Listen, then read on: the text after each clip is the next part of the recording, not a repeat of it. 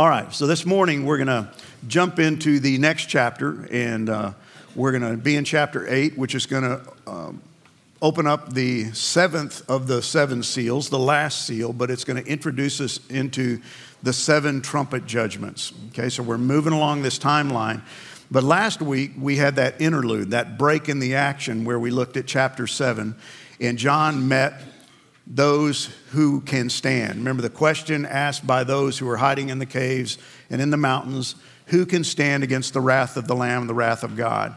And chapter 7 gives us the answer, and we were introduced to two groups. The first one was 144,000 Jewish evangelists. They're Jewish males, they're virgins, they've never been married, and I believe they're literally Jews, and they're literally males, and they're literally unmarried virgins, because that's what the passage says, and they come from every tribe of Israel.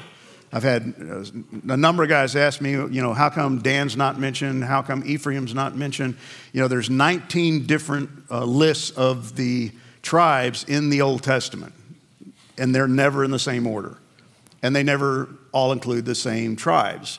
And in this one, which is one of 19 in the scriptures, Ephraim is not mentioned. If you remember, Ephraim and Manasseh are the sons of Joseph, and Joseph is mentioned as one of the tribes, which would include Ephraim. Manasseh is included as a separate tribe, and Dan's not mentioned at all.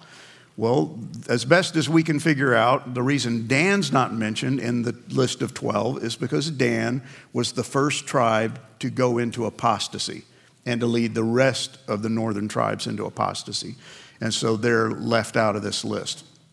But the basic idea is that there's 12,000 from 12 tribes, and they make up these 144,000 Jews who then become evangelists, and they lead to the salvation of a great multitude. That's the second group we met, and they come from every tribe, every nation, every tongue around the world. And so you're going to see literally in the Greek, millions upon millions come to faith in Christ because of the work of these Jewish evangelists. Okay, so that's what we looked at last week, and that was that break we had in the action. And now we're going to pick up where chapter 6 left off with the opening of the last seal. So it starts out in chapter 8 when the Lamb opened the seventh seal. So the Lamb, Christ, remember he's described as the Lamb who was standing as though slain. He is alive and well. He was crucified. He was put to death. He was literally slaughtered is the word. And yet here he is alive and well, standing by the throne of God. The interlude's over. John's attention gets drawn back to what began in chapter 6 with the opening of the seven seals, and he's going to see the last one. And so we're going to culminate this section, but it's going to expand. That's what the chart I gave you, I hope, shows, is that it's kind of like a tree that just keeps branching out and branching out. So we have seven seals opens up into the seven trumpet judgments. The seventh trumpet is going to open up into the seven bowl judgments. And what you're going to see as we move through this is an intensity increase, severity increase. Everything increases. And it's going to move from things that the Antichrist was doing to things that God is doing. If you remember, the sixth seal had to do with the wrath of the Lamb. It's what was causing these people to go hide in the mountains and the caves.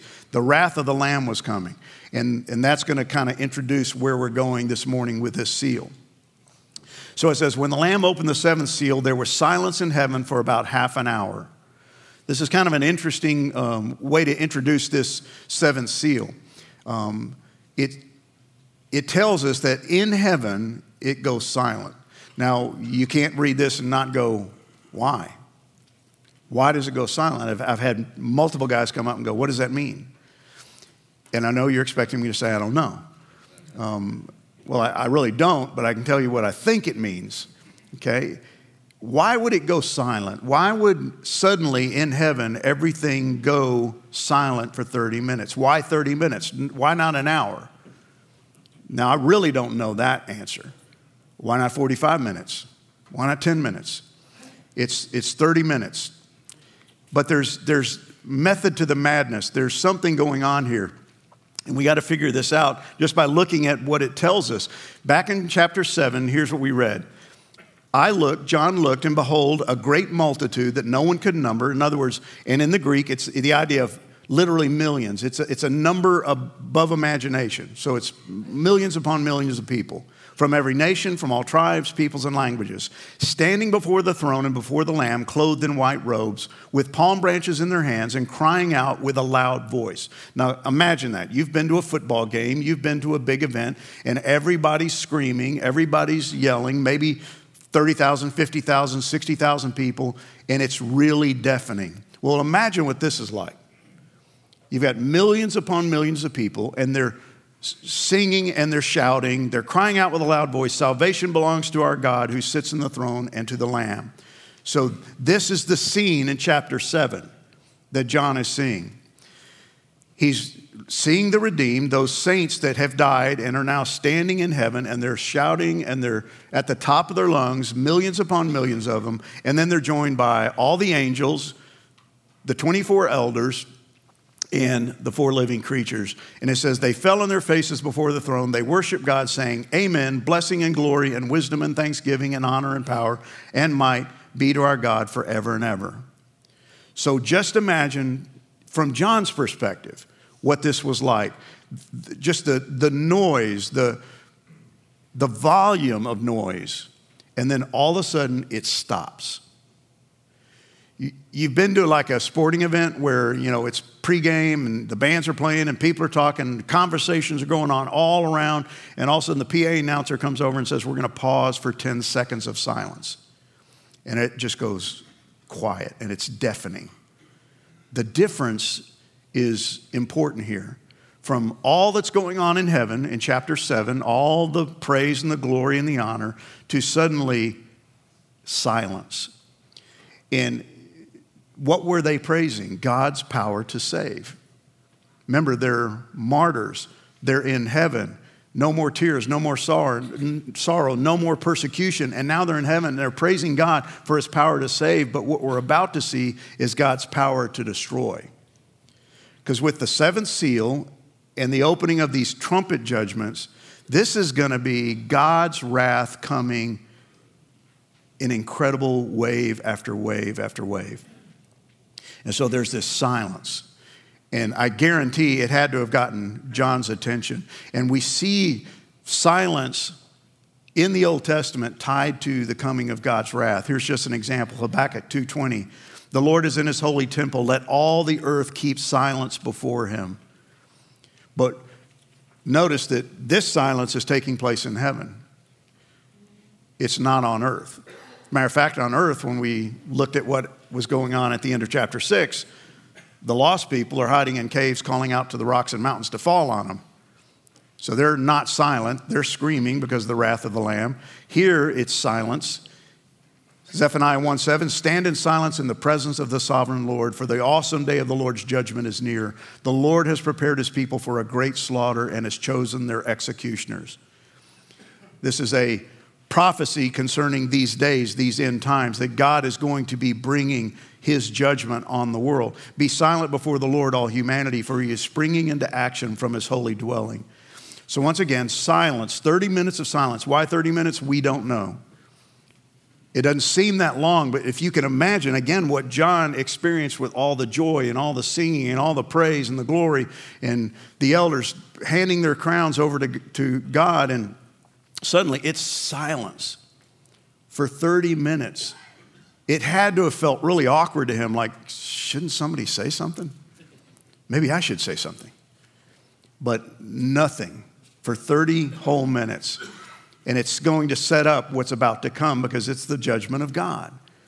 And this is what happens with these 7 trumpets. So the first 5 seals that we saw were just really the prelude to what's to come. As bad as they seemed, with famine and death and pestilence and wild animals killing people, and it looks pretty bad, and civil war breaking out, it's nothing compared to what's coming. And one of the things I can't stress enough, guys, is that this is not, what we're about to look at from this point forward is not a little bit worse than what we're experiencing. In other words, this isn't a little bigger tsunami than one we've seen. This is not a little bit bigger forest fire. This is not a little bit bigger hurricane. This is supernatural, God-ordained events that are coming. Okay? It's not like anything we've ever seen. And that's really what John, I think, is trying to tell us as he begins to try to describe these things. And it's setting up the day of the Lord. Now, this is an Old Testament concept that you see throughout the Old Testament, especially in the prophetic books, that there is a day coming, the day of the Lord.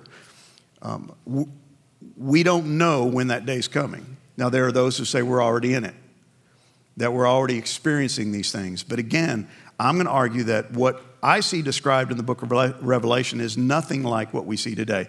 You have those who say, well, we already have hurricanes, we already have typhoons, we already have civil unrest, we already have nation fighting against nation. We have all this stuff already going on, but it's nothing compared to what's to come. Okay? And I know that's hard for us to fathom. How could it get worse? It can get worse because we're talking about natural things versus supernatural things. We're talking about the results of man and his sin to the judgment of God. Two different things. And so keep thinking about that as we move into this. So the sixth seal began the day of the Lord. Remember what those people said in those caves. Who can stand against the wrath of the Lamb and the wrath of he who sits on the throne? It opened up this whole thing. The great day of their wrath has come. So even the people who are lost, who are living during the tribulation, recognize these judgments, even the ones they've seen up to this point, are coming from the hand of God. And so they're hiding, and they would rather die than be saved. We know from Isaiah, for the Lord of hosts has a day. He's set a point, a day in time, against all that is proud and lofty, against all that is lifted up, and it shall be brought low. See, what you're going to see as this first trumpet and second trumpet, all the way to the fourth trumpet this morning, as they are blown and these judgments unfold, they're against the pride of humanity. And God's going to attack the very things they put their hope in other than him. So it's going to begin with him attacking the earth, the trees, the grass, the water, and really not them. They're going to be impacted by it, but he's attacking the very things they put their hope and trust in rather than him. And he's attacking, at the end of the day, their pride, their self-sufficiency. I don't need God. I got everything I need on this planet. I don't need him. And he's going to show them, oh, yeah, you do. And you're going to wish you knew me. You're going to wish you worshiped me. It's the great day of the Lord. Isaiah 13:6, wail, for the day of the Lord is near. As destruction from the Almighty, it will come. Passage after passage talks about this day. Behold, the day of the Lord comes, cruel, with wrath and fierce anger, to make the land a desolation and to destroy its sinners from it. This is what we're talking about when we look at the book of Revelation, and especially the second 3.5 years of those 7 years. It's referred to as the Great Tribulation, because that's where we are now with the opening of the fifth, sixth, and seventh seal, and now with the first of the trumpet judgments, we're in the second half. And we're beginning to see what God's going to do. Joel says, alas for the day of the Lord is near, and as destruction from the Almighty it comes. Now, have we seen the wrath of God up until this point in the world? Yes. We've seen God destroy the entire planet with a flood, and yet he spared one family. We've seen God destroy Sodom and Gomorrah. We've seen the wrath of God. We've seen God lash out on nations and people. We've seen God send the people of Israel, the northern kingdom, into Assyria, into captivity. We saw him do the same thing 500 plus years later with Israel, sending them into Babylon. We've seen the wrath of God, but we have not seen this kind of wrath on this earth yet. And so, again, it's a different day. For the day of the Lord is near upon all the nations, and that word there is a reference to non-Jews. It's the Gentile nations. As you have done, it shall be done to you. Your deed shall return on your own head. Again, pride, self-sufficiency, don't need God. Well, that's about to change. And so what happens? John says, I saw the 7 angels who stand before God, and 7 trumpets were given to them. So what's this talking about? Who are these 7 angels? Well, there's 7 angels. The word, as we've seen before, can It literally means messenger of God. They can be human, they can be divine. They can be angelic beings, they can be human beings. In this context, it would appear that they're angels. And they're going to herald, announce something. And they're going to do it with what? 7 trumpets. Why trumpets? Well, we're going to see in just a second that trumpets were used throughout the history of Israel to announce things. They were used for a lot of things. Well, you can ask, well, are these literal trumpets? Is this symbolic?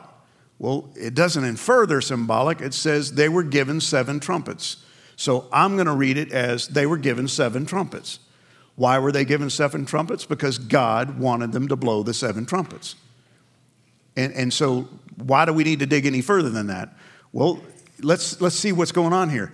Why trumpets? Again, Israel was highly aware of and associated with trumpets. And they would use them for a variety of different reasons. And these are in your notes, but they called the people to worship. You blow the trumpets, people come to worship. They called the people to battle. And there were different blasts and sequences of blasts that meant different things, which is important because if you want them to come to worship, you blew one blast. If you want them to go to battle, you blew the other blast. You don't want to get those confused, right? Or you're going to have a really bad worship service. They pronounced the crowning of a king. So when Saul was crowned, they blew the trumpets. When David was crowned, they blew the trumpets. It had a unique blast. They announced important news. Good things are coming. Good things have happened. And they declared danger. You had the watchman on the wall who would blow the trumpet when the enemy was coming.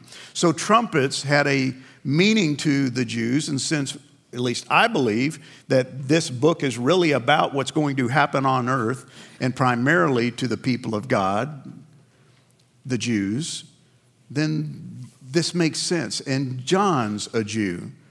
And so God says, take these trumpets, gives them to these 7 angels. But then it says, and another angel. So now we got an 8th angel. Earlier we had 4 angels and a 5th one shows up. Now we've got 7 angels and an 8th one shows up. And I think it's just another angel because it means another of the same kind. He's an angel. It's not Jesus. Who is he? We don't know. But it's another angel. He came and he stood at the altar with a golden censer. It's like a little pail, a little golden pail.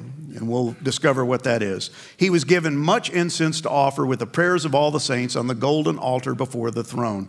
The golden altar there is a reference to the altar of incense. It was kept outside the Holy of Holies, outside the veil, and it had coals on it. And we'll see in a second what those coals were used for in the tabernacle. But here's what happens. It says, and the smoke of the incense and the prayers of the saints rose before God from the hand of the angel.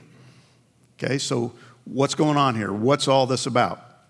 The angel took the censer, filled it with fire from the altar, threw it on the earth, and there were peals of thunder, rumblings, flashes of lightning, and an earthquake. This sounds like Revelation, right? This is typical Revelation imagery. Well, what's going on? What are these things? Well, we've already seen this association with incense and prayer, the prayers of the saints, that sweet aroma to God. But who are the saints that this passage is talking about? Well, we've already met them. Back in Revelation 6, verse 9, when he opened the 5th seal, I saw under the altar the souls of those who had been slain for the word of God and for the witness they had borne. John's already met these people. These are martyrs. These are people who have died as a result of the tribulation and because of their faith in God. And they're before the throne. What are they praying? Well, let's see. O sovereign Lord, holy and true, how long before you will judge and avenge our blood on those who have what? Who dwell on the earth and who have caused us to die. When are you going to do something? Have you ever prayed that prayer?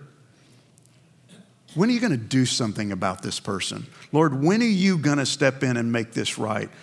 When are you going to act? That prayer has been prayed by believers for centuries.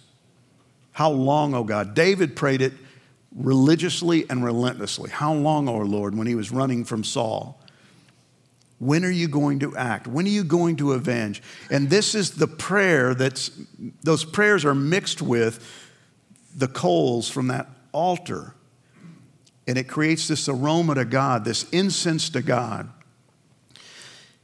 See, I think not only is it those prayers, that prayer for God to step in and act, but it's all the prayers you and I have prayed that have to do with injustice, that have to do with when, oh God, not when am I going to get a raise? When am I going to win the lottery? It's when you're going through things and you feel like because of your faith, you're under pressure, you're under persecution, you say, Lord, how long? And see, God has been keeping those prayers. And he's been holding them, and they are sweet incense to him. And it reminds me of Psalm 141:2. Let my prayer be counted as incense before you, and the lifting up of my hands as the evening sacrifice. When we pray to God, we have to know that he hears. Does he always answer? Yes. Does he always answer in the way you want? No, because God knows better than you know. But he always answers in some way, some form, some fashion, at some point in time. But there are certain prayers that have been prayed over the centuries that he has not yet answered. And he's basically saying, hold on, the day of the Lord is coming. I will avenge. I will make things right. That day is coming. I love this from 2 Corinthians. It tells us, Paul's writing to believers, and he tells you and I, thanks be to God, who in Christ always leads us in triumphal procession, and through us spreads the fragrance of the knowledge of him, Christ, everywhere. For we are the aroma of Christ to God, among those who are being saved and among those who are perishing, to one a fragrance from death to death, to the other a fragrance from life to life. You and I are to be a fragrance to God, not just through our prayers, but through our lives. And what does it say here? It says, Paul's telling these believers living in their day that you will be to some a stench. Death to death. To some, you will be an aroma of life to life. Some will hate you for your faith. Some will love you for your faith. But God loves the way we live our lives. He says to the Romans, I plead with you, give your bodies to God because of all he has done for you. Let them be a living and holy sacrifice, the kind he will find acceptable, a sweet aroma. So it's not just your prayers, it's also the way you live your life. And so these saints who are under the throne, who have died because of their faith, are calling out to God. And they're saying, how long? What are you going to do? Well, he goes on and tells us the smoke of that incense that this angel, this eighth angel has taken, he's taken the coals off the altar of incense and he's mixed them in that censer with the prayers of the saints. And it says it rose before God from the hand of the angel, a sweet aroma to God. Then the angel took the censer and filled it with fire from the altar and threw it on the earth. What in the world does this mean?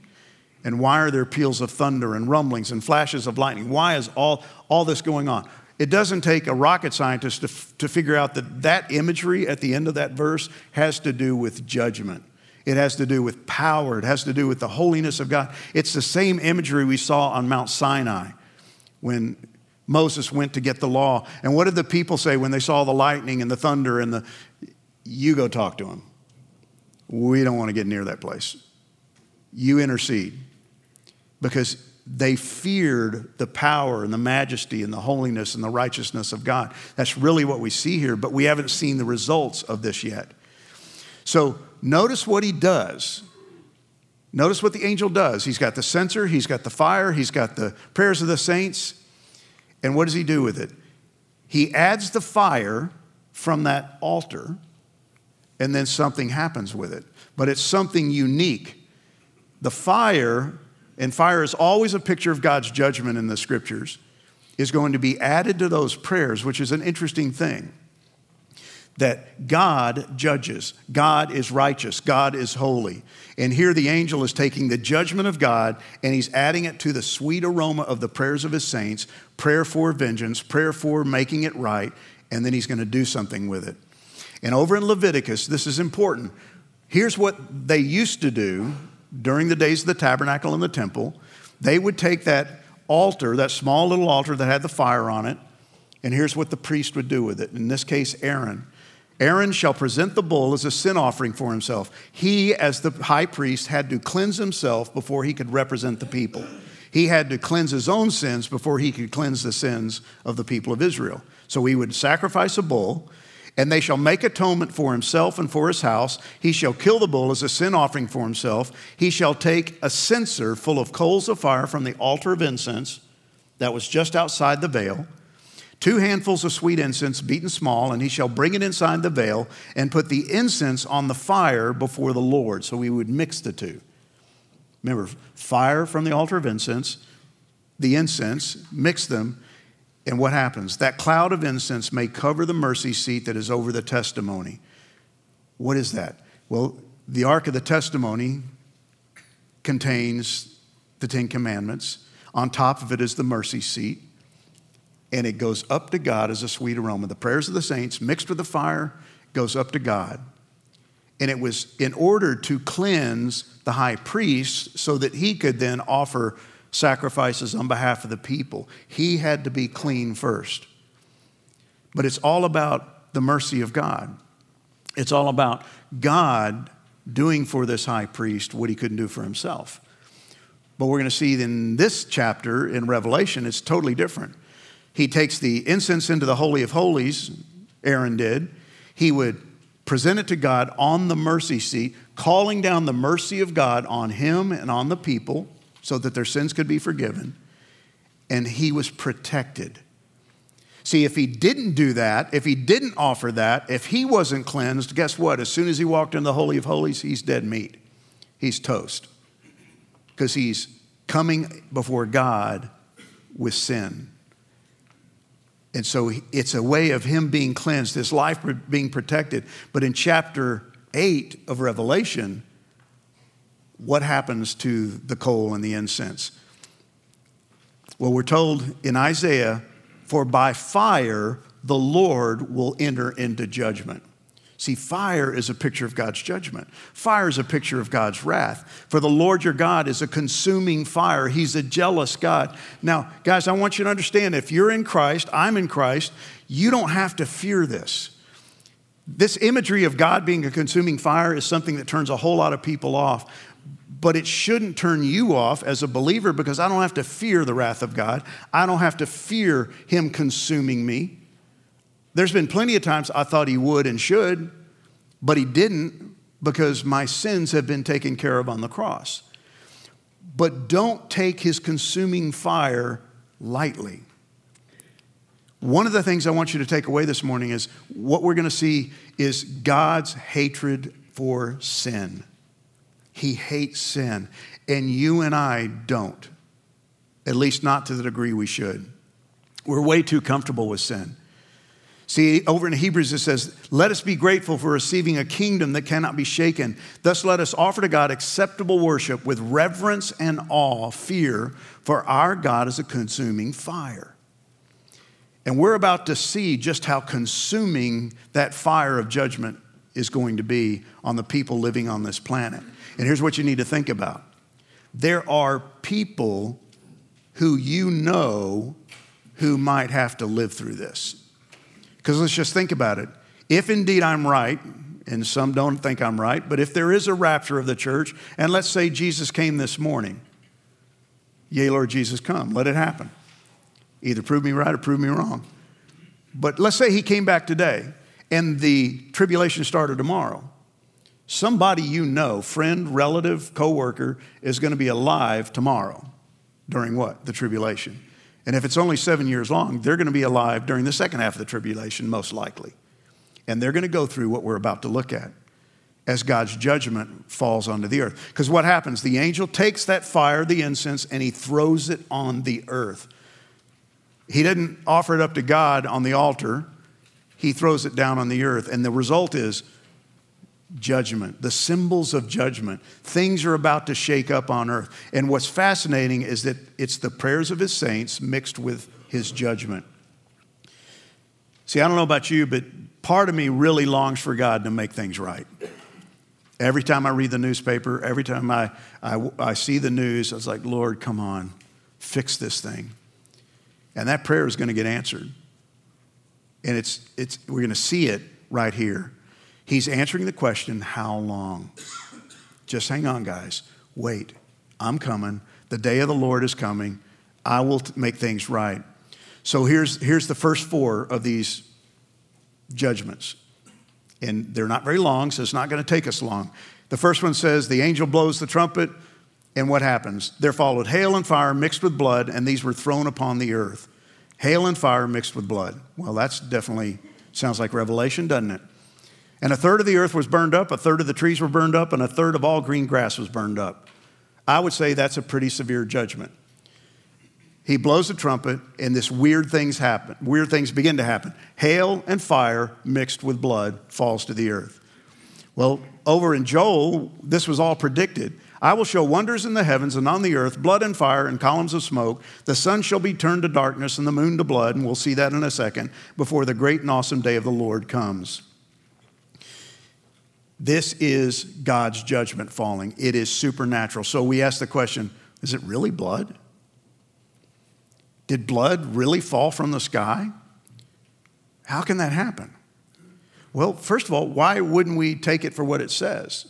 He doesn't say something like blood. He says hail and fire mixed with blood fell from heaven.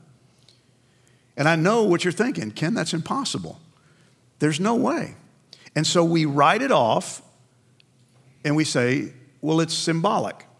It's just imagery. It's metaphor, it's simile, it's hyperbole,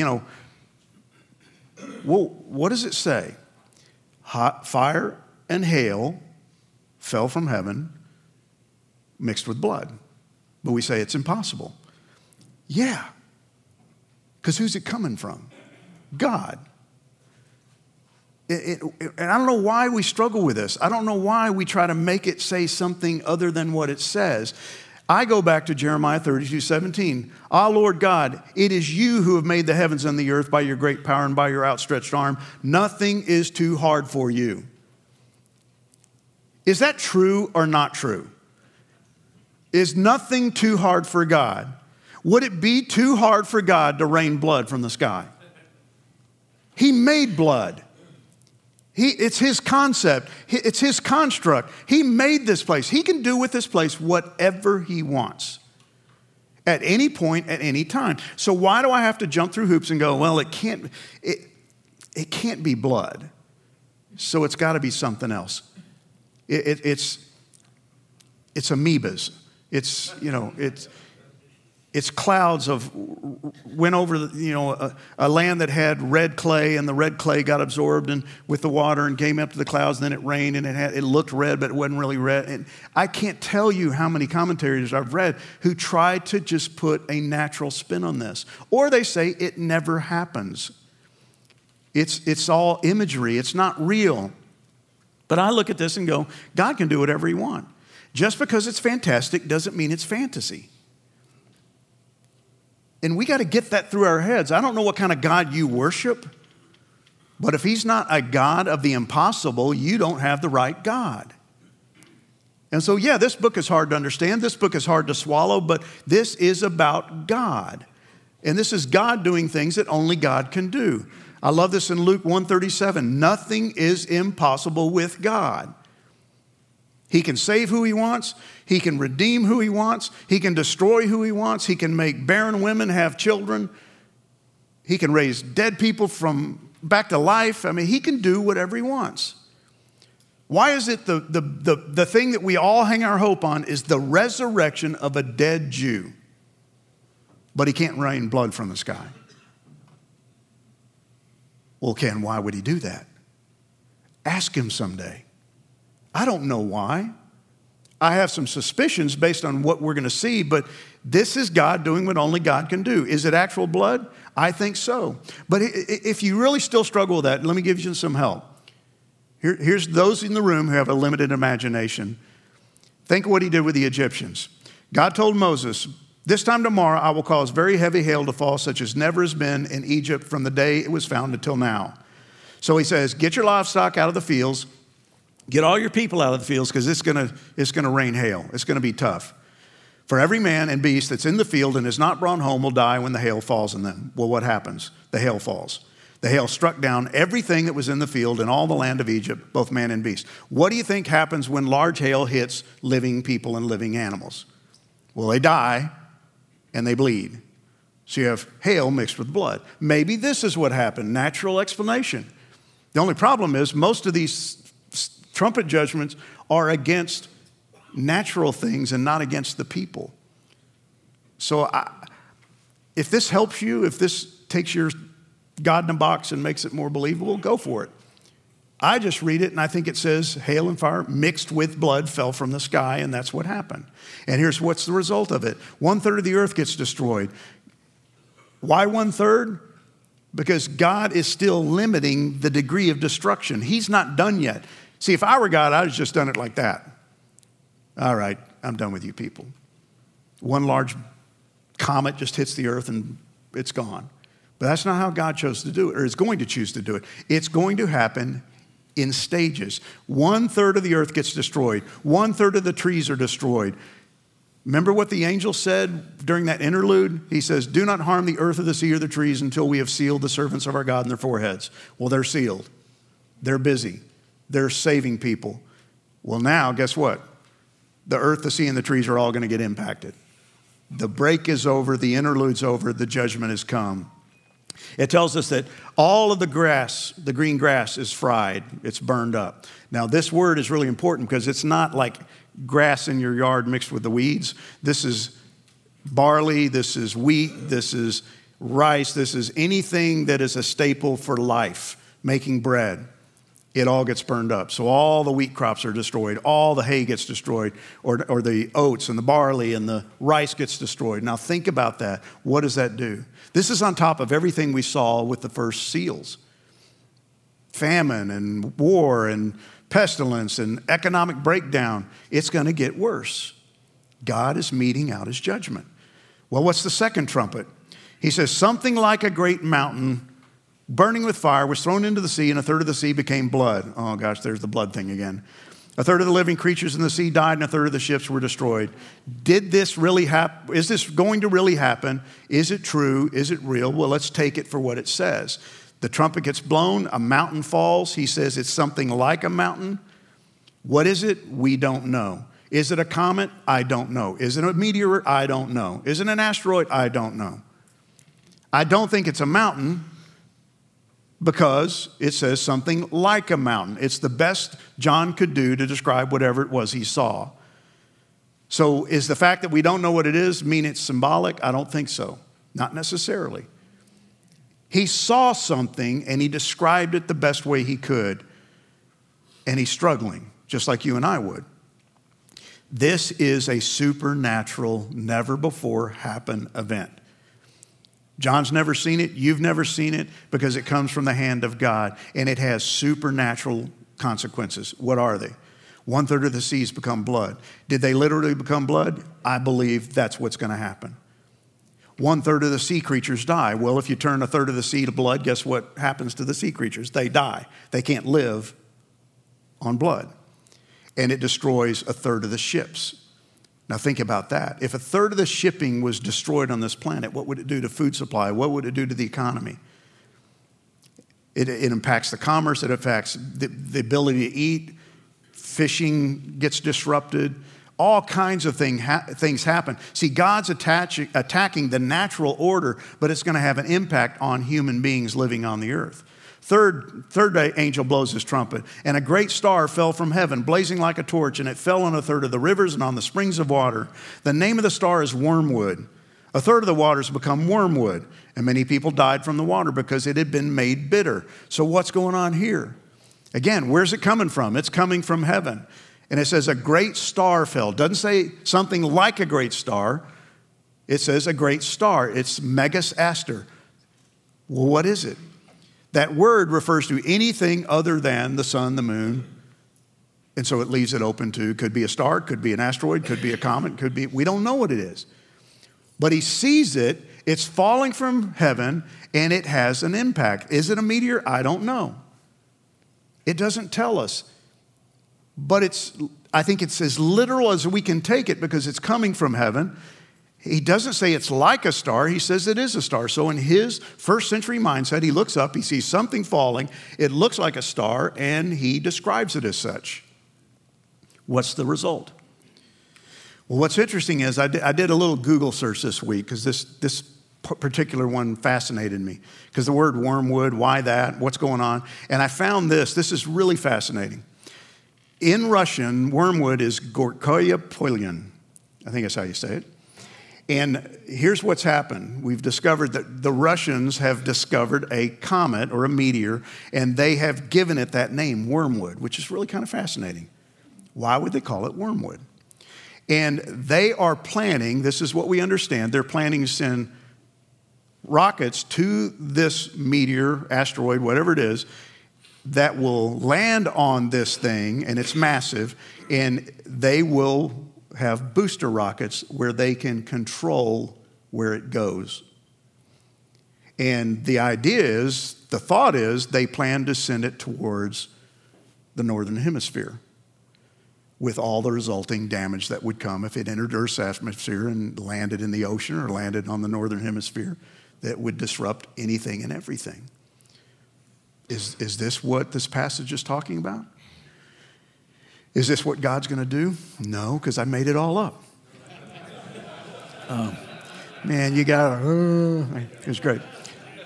See, this is what drives me crazy.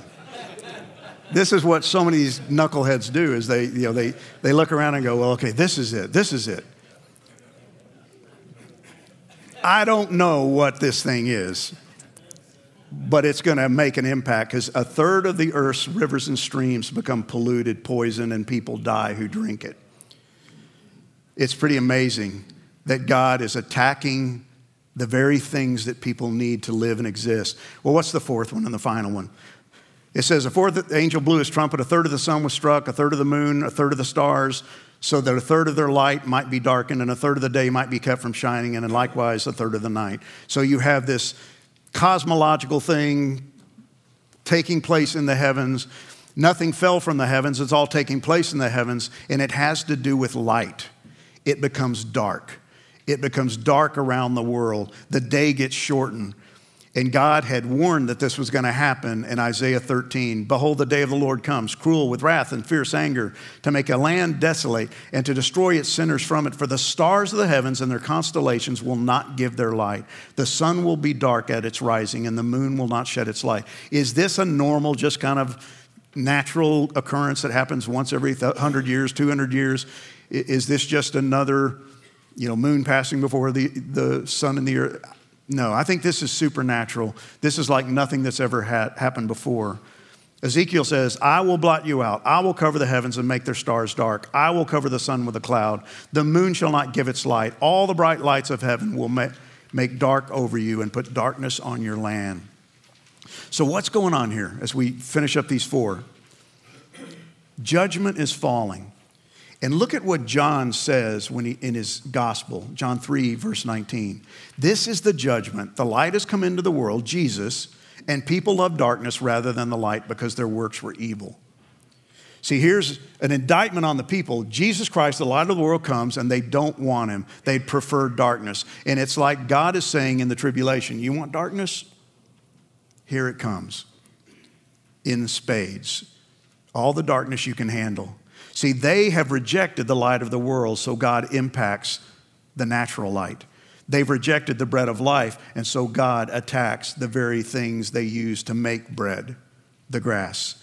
They've rejected the atoning blood, so he turns their seas and their rivers to blood. And then they've rejected the water of life, so he turns the water they need for life bitter, poisonous.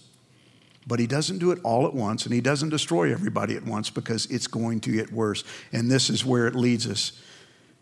Then I looked and I heard an eagle crying with a loud voice as it flew directly overhead. Woe, woe, woe to those who dwell on the earth at the blast of the other trumpets that the three angels are about to blow. See, worse things are coming. The last three are worse than the first four. And he describes this eagle, and the word really has more to do with a vulture, a carrion bird. And we know that something worse is going to happen before it gets better. Here's what it is. Then I saw an angel standing in the sun, shouting to the vultures flying high in the sky, come, gather together for the great banquet God has prepared. Come and eat the flesh of kings and generals and strong warriors, of horses and their riders, of all humanity, both free and slave, small and great. See, there is a judgment coming when men will die because of the wrath of God. So what has that got to do with us? What do we do with that this morning? Well, here's your questions for this morning. What does the increasing intensity of these judgments tell us about God's view of sin? And what should it say about the sin in your own life? Do you hate your sin as much as God hates your sin? Do you deal with your sin the way God would deal with your sin? Why would God slowly mete out his judgment rather than just wipe everybody out in one fell swoop? Why do you think he's doing it this way? And then read Matthew 11, 20 through 24. How did the words of Jesus tie in with what we've looked at today? Let me pray for you. Father, thank you for this morning. I know it's a lot. It's a lot to digest. It's a lot to wrestle with and struggle with.